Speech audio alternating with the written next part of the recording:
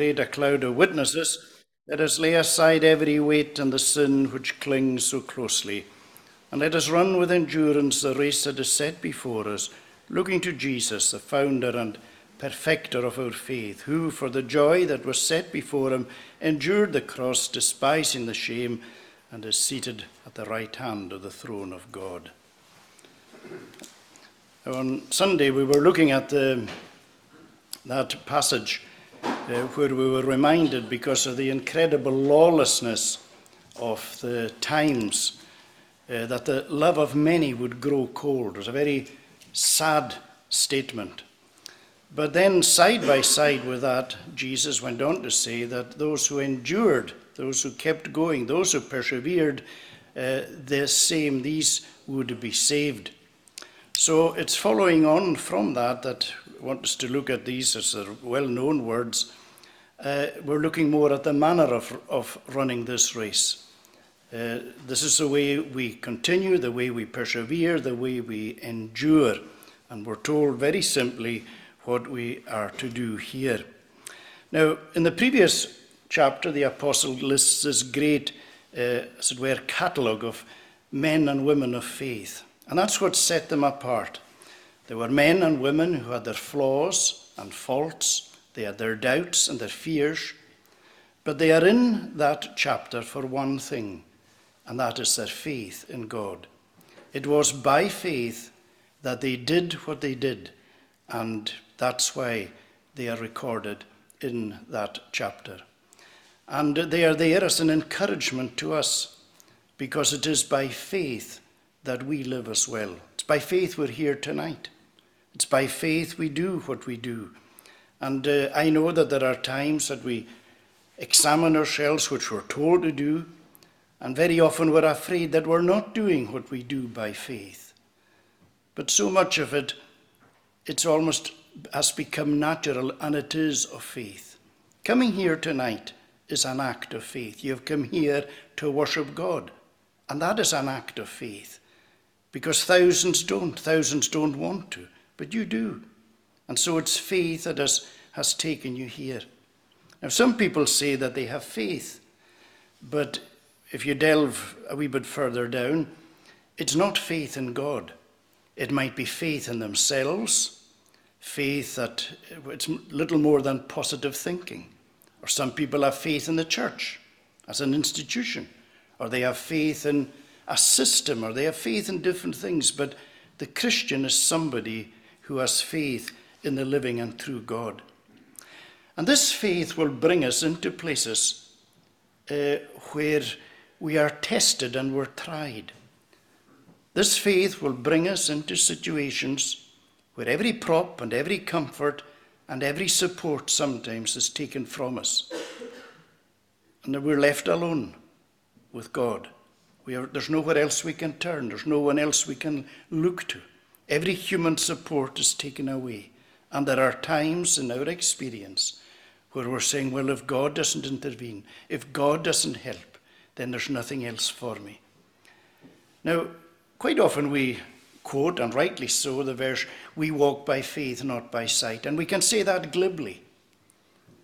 But it's only by grace that we can really walk by faith. And of course, faith comes. It is by grace you are saved through faith, that not of yourselves. And so the Lord takes us into these places, and we've all been there in different ways, at different levels, where our faith has been tried and tested. And God does that deliberately, not for him to discover that we have faith, but very often for us ourselves to discover. But through these testings and trials, our faith develops and grows. We become stronger Christians as a result of it. And so we're to look to Jesus. And that's what the apostle is doing here. He's encouraging the Christians. And you will find that as you go through the New Testament, all the different writers, although sometimes they're writing to instruct, sometimes they're writing to rebuke, sometimes to challenge. But you'll find all the epistle writers at some point or another are encouraging those that they are writing to. And that's an important part of our Christian life, that we seek to encourage one another. We live in a world that is so opposed to Christianity. We live in a difficult world. So let us make sure that as Christians we don't knock each other down, but that we seek to build one another up. And we can do it by, very simply, by sharing something we've read, which has meant something to you. It's often good when you meet another Christian and you share and you say, well, you know, I was reading this morning and I'd never seen it like this before. And you can share that, or an answer to prayer, or there's so many things. And when you do that, a growing bond develops between you and the other person. And this is part of the way that our fellowship and our friendship in the gospel develops, by sharing and seeking to encourage one another along the way. And so the apostle is telling us that the Christian life is likened to a race. Now again, Paul tells us that in Corinthians, and he uses the example of how human athletes will train and they will deny themselves many things in order to get an earthly crown, a temporary crown. But that we are running a race in order to gain the heavenly crown. And there's various examples given in Scripture. Now this race begins the moment that we're converted. The moment that we come to faith, we begin to run this race. And we continue to run it every single day until we draw our last human breath. And we are then taken into the presence of the Lamb. Our race here is over. Paul, elsewhere, he says, I have run the race. He talks about finishing the course that has been set before him. He knew the end was coming. And the days of our running the race will come to an end for each and every one of us. And we also notice here that this is not a random race. It's not a race that's just sort of thrown together. It's a race that is set before us.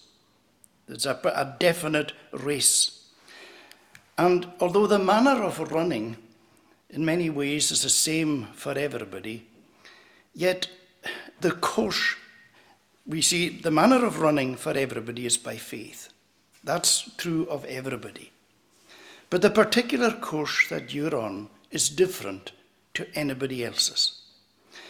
You will share similar experience and you will go through things that you can identify totally with other people. But it's your course that has been set for you by the Lord. And we notice that it's a race. It's not a jog. It's a race. A jog is something that if you go out for a jog, I don't know how many of you still do that. Maybe some of you do. Yeah, I used to. I don't do now. But if you go for a jog, you set the pace. And you're in control of how far you want to run, how fast you want to run. You're in control of whether you want to stop, take a breather, or just say that's enough and head back. But this is not like that. This is an actual race, and a race is something totally different. It's a race that involves every aspect of our being. It is a race that will exhaust us and tire us, but the rewards in this race are beyond anything that we can even begin to imagine. The Bible talks of a weight of glory, crown of glory, talks about the most wonderful things that lie ahead. And although there are times that we feel overwhelmed and times that we feel we're being sucked under, we see that the Lord won't let us go. Now we're told here how to run the race. Very simply, we're told first of all to lay aside every weight. That's the first thing. And then we're told the second thing, and the sin which clings so closely.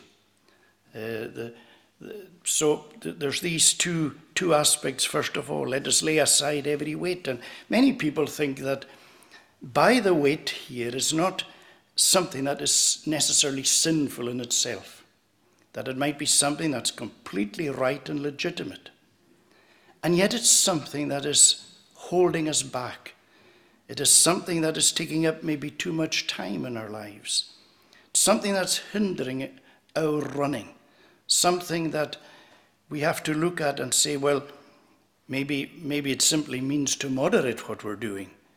Say, for instance, it's a hobby and you find that you're giving so much time to it, and you're saying to yourself, when you look at it honestly and saying, well, this is actually coming in the way. This is something that I have to give less time to. But we've got to look at our lives and look at all the things, as I say, that can be quite right and legitimate in themselves, but they are things that are affecting our Christianity, affecting our zeal, affecting our spirituality. And then it says that we are to not only to lay aside every weight, but the sin which clings so closely. And this, elsewhere it says, the sin that easily besets us. Now, we're all individual, we all have our own particular makeup. And I'm sure every single one of us are more prone to certain sins than to others. We have different weaknesses. And my word, Satan knows our weaknesses. He knows where to get us. He knows the points that are most likely, the most vulnerable points, where we're most easily tempted. And so we've got to be ruthless. We've got to examine ourselves.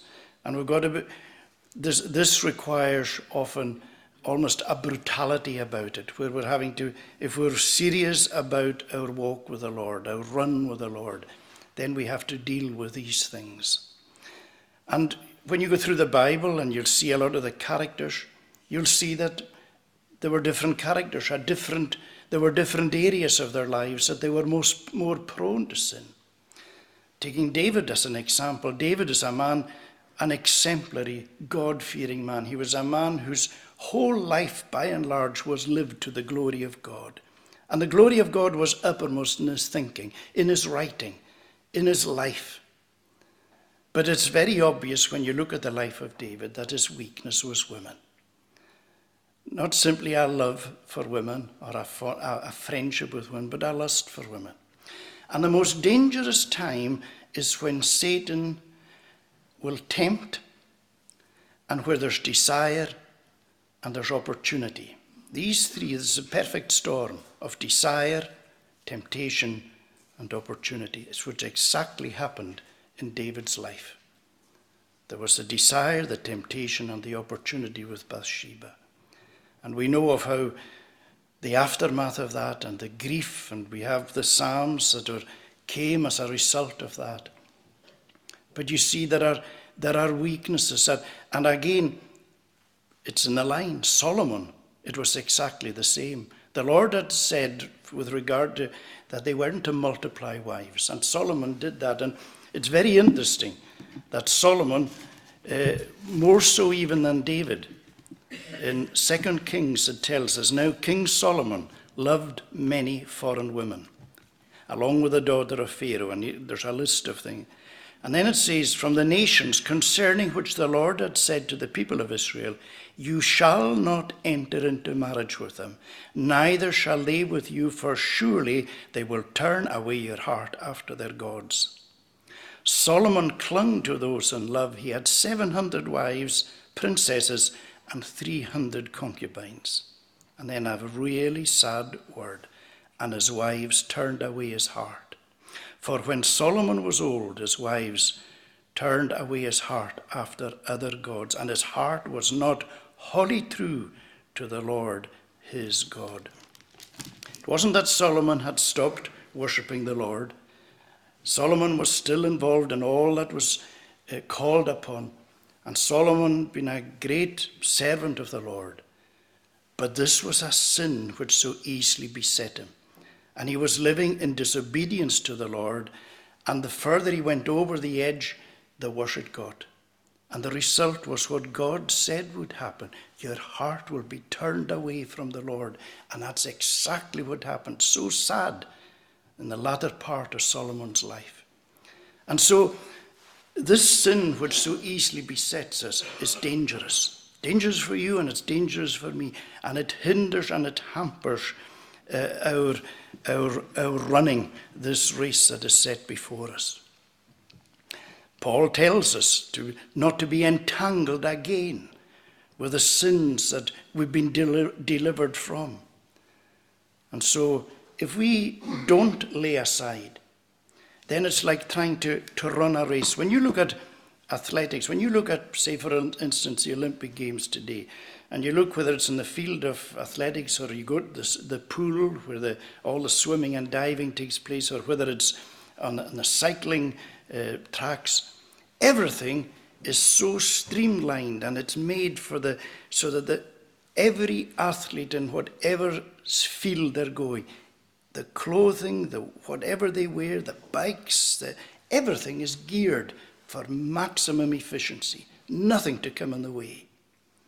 And it would be like going to run at a race like that, and all the other athletes have all the proper gear, and you come with long flowing robes and all sort of things, and there's no point even competing because you'd be entangled with them. And that's what Paul is saying. It's like trying to run a race with all kinds of loose clothing flapping all over, and you're getting entangled. So that's the main thing it's not the main thing, it's one of the things he tells us, but the key to running this race, and very, very, very briefly, is looking to Jesus. Let us run with endurance. That is, keep going. This race, it's a marathon. It's not a sprint. Let us run with endurance the race that is set before us, looking to Jesus, the founder and perfecter of our faith. That's what it is. The founder and the perfecter of our faith. He found us in the first place. He's the one who found us and found our faith. It's in him and through him alone. And we run this race looking to him. We wouldn't be running the race if we weren't looking to him. As we sang in Psalm 34, they looked to him and lightened were. And when his light came into our heart, it opened up a new world. And it opened up a running track, a race track in front of us that finishes in glory. And we're running, looking to him. If we take our eyes off, we're in trouble. And the great example which we use over and over again, but it is so biblical, it is so correct, is Peter walking on the water. Remember, how did Peter walk on the water?